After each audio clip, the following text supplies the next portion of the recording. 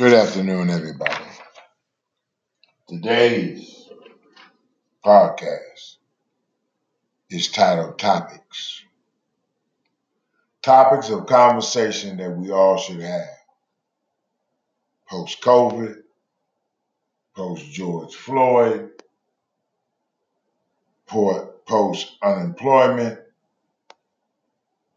post-corporate involvement, post-America. Today we're going to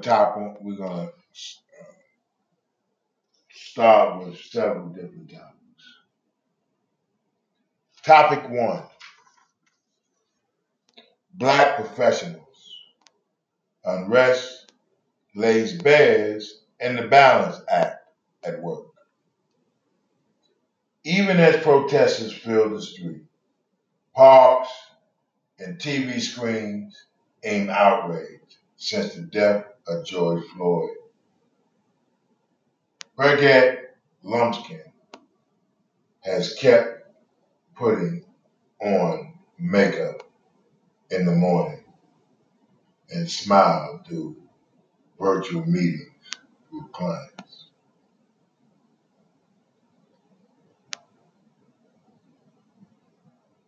Since George Floyd's death and this post-Black professional,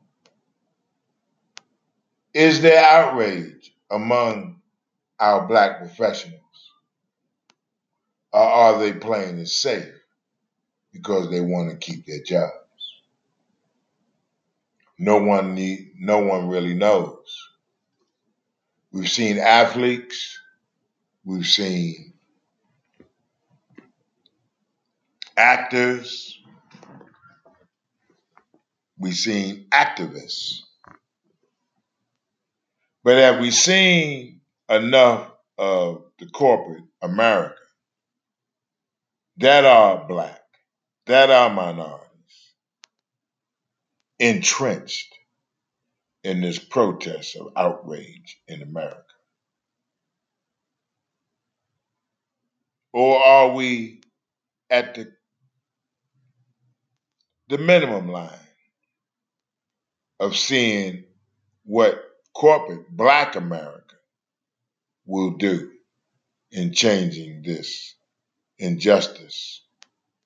In all injustice, whether it's age discrimination, whether it's poverty among our minorities, especially our Blacks. Is it injustice in our criminal system where disproportionate young Blacks are still in jail for non-offensive crimes? Or is it lies in our election, whether it's the Bidens or the Trumps? We do have a choice come November. We do have a choice. So therefore, I wrap up topic 1. For Black professionals, unrest lays bears at the Balance Act at work. Can they balance the injustice versus wanting to keep their jobs? Or do they have such disclosures in their corporate bylaws that says that they cannot speak out? We don't know. Topic 1. Topic 2, Confederate statues all over the country are being brought down. They are being brought down in alarming numbers, with Associated Press photos of constantly seeing these Confederate statues torn down. Some of them gone to museums. In Europe, for example, they tore it down and threw it in the river of a slave owner's statue depicting the slave injustice in the 1800s. We are removing these racially insensitive statues from our midst, and they are coming down again in record numbers. Some are being relocated to historical museums, and perhaps that's where they should be. For those that honor these statues of Confederacy and mark slavery can continue to go see it. In the early 1900s, Confederate statues were all over the courthouse lawn, towns across the South. These statues show when an African American or any type of minority walks in that courtroom, he or she automatically knows that that statue represents injustice. And we see the blindfold over Lady Justice, saying that justice is blind. But you already know when you walk in that courtroom and you see a Confederate statue, you automatically know that you are doomed before you get through the doors. What do we say about this? And how do white people really understand these injustices versus their history? Their history says that black people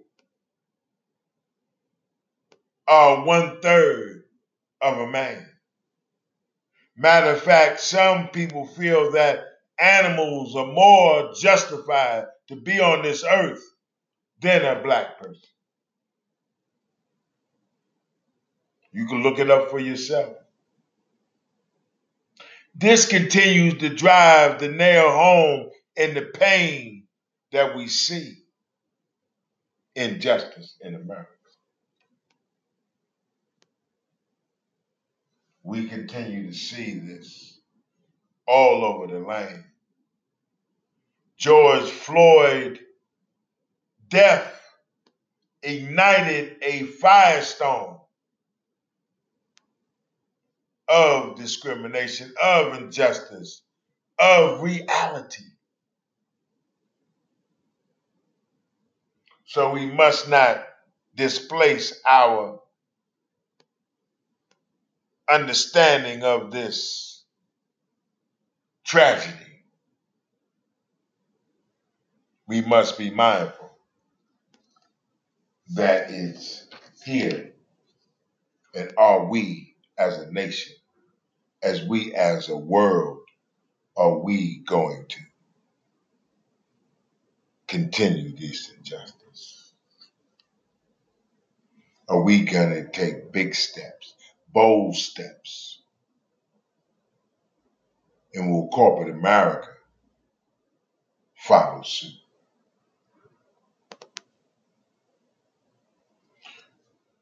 Third topic, injustice,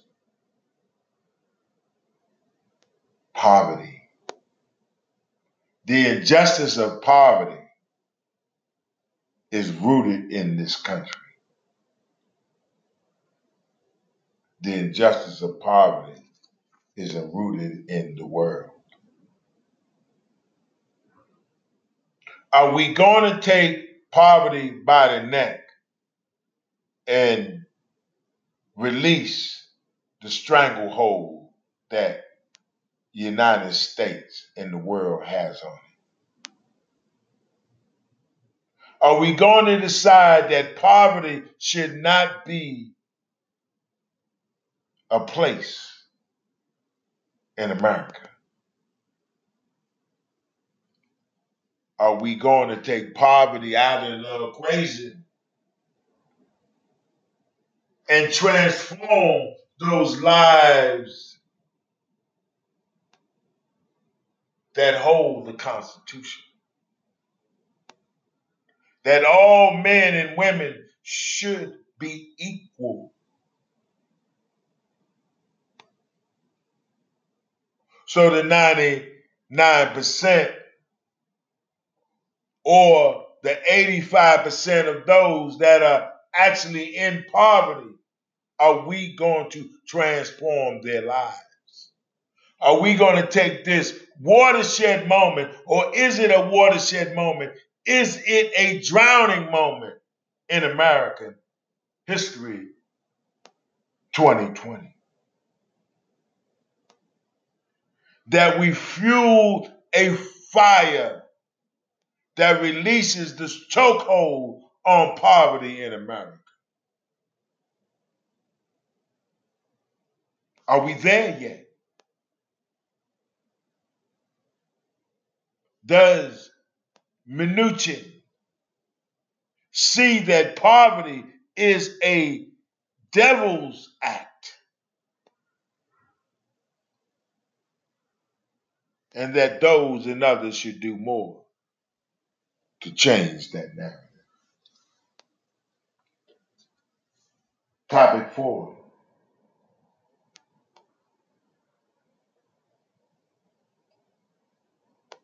The question, will nothing change unless we face the change can be done?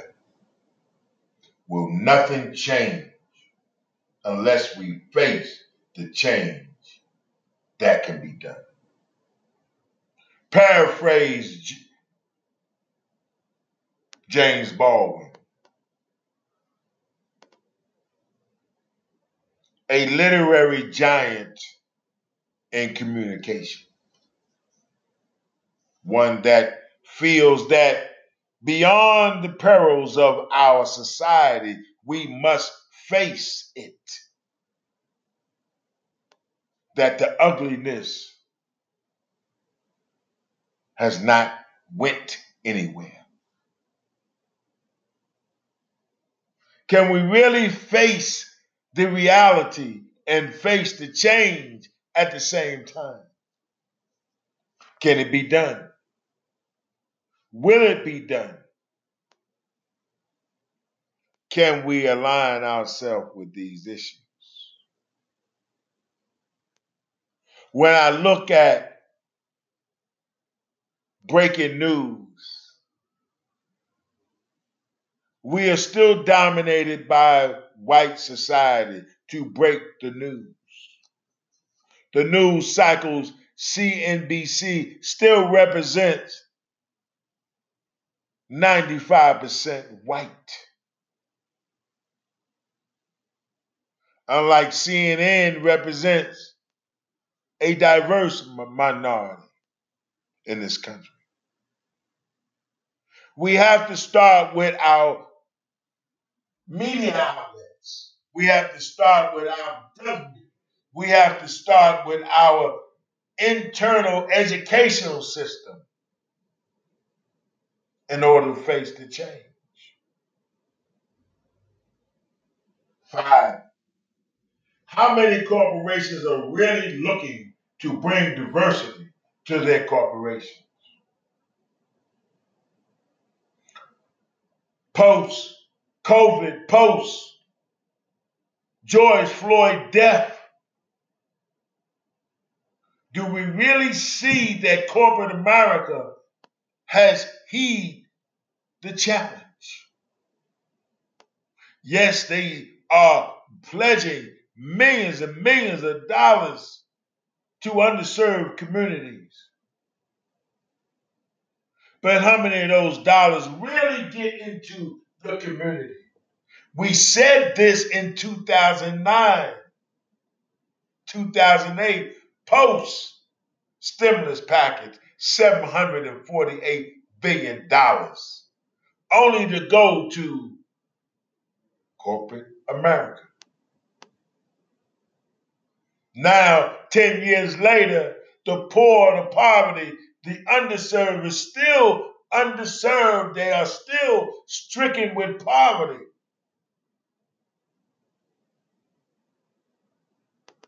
Are we going to face the changes like James Baldwin and make the change? 6, will millennium freedom fighters, protesters during the protest movement ask or request guidance from past freedom advocates? The seniors in this world, the senior advocates in this world, and some have left us. But their books should provide a litany of guidance.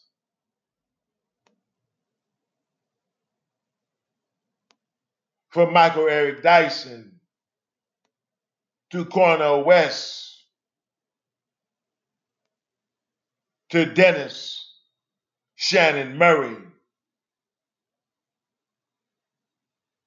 to Dr. Reverend Barber to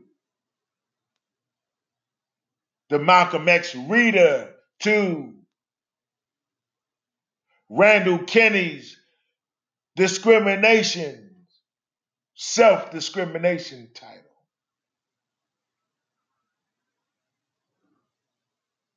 We have to look at some of these leaders, some of these advocates, a Bruce Carter out of Dallas, Texas, to ask them for some guidance. Guidance will provide them with a litany of information so they can take the helm, take the reins, steer the race to success. Because those that I've mentioned, they've had their time, but they're still fighting for the advocacy of our nation. Have you requested the help of a Janice Mathis, National Executive for Women of Color? Have we asked some of these leaders for guidance? Have you sat down with a Jesse Jackson only for guidance? Because we need to go to some of these leaders and ask them for guidance.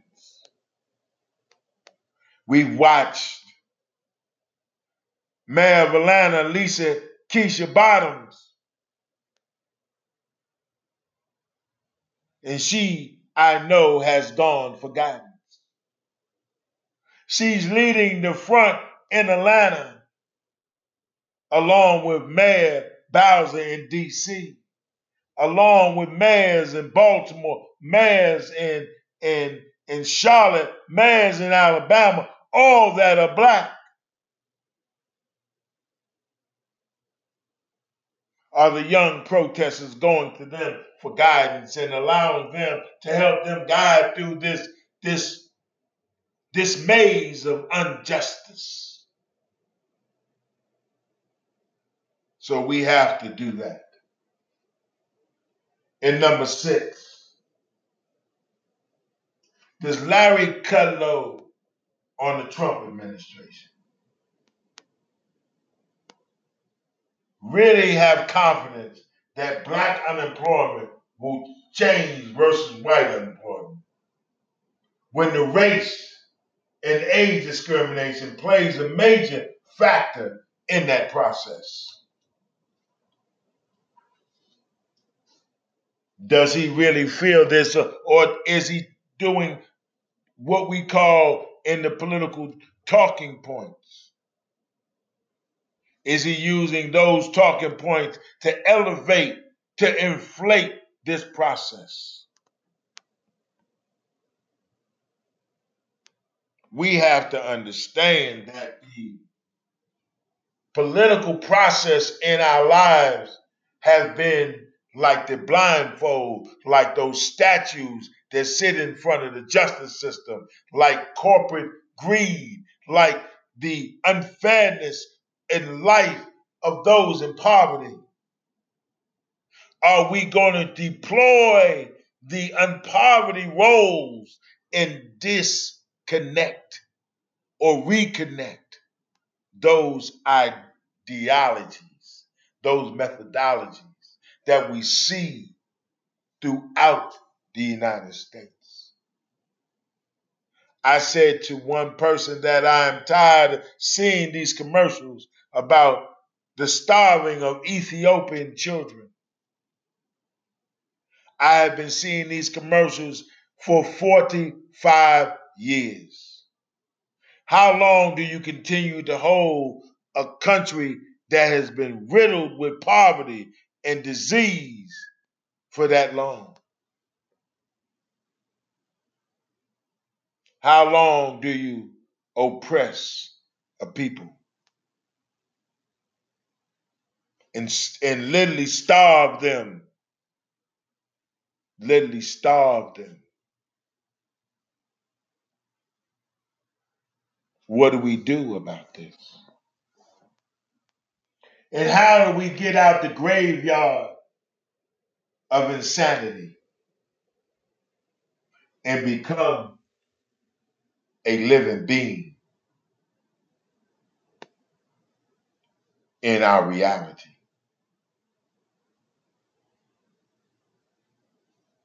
I say this is the topic of the day. The topics of the day. Are we going to define 2021 with these topics? Are we going to allow these topics to just float into non existence in 2021? We have until the November election to decide what we're going to do. Are we going to become a nation that loves everybody? Are we going to become a nation that is not divided because of poverty? Let's be clear. There were more amount of whites in poverty than there are blacks. But the systemic actions of our newscasts, of our media, of our social platforms discuss the indifference, the poverty that blacks go through. Not because they're not educated, not because they don't want to come out of poverty. It's because of the systemic racist view in media in all corporate America.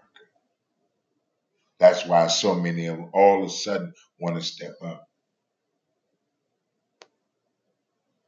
There's 4 blacks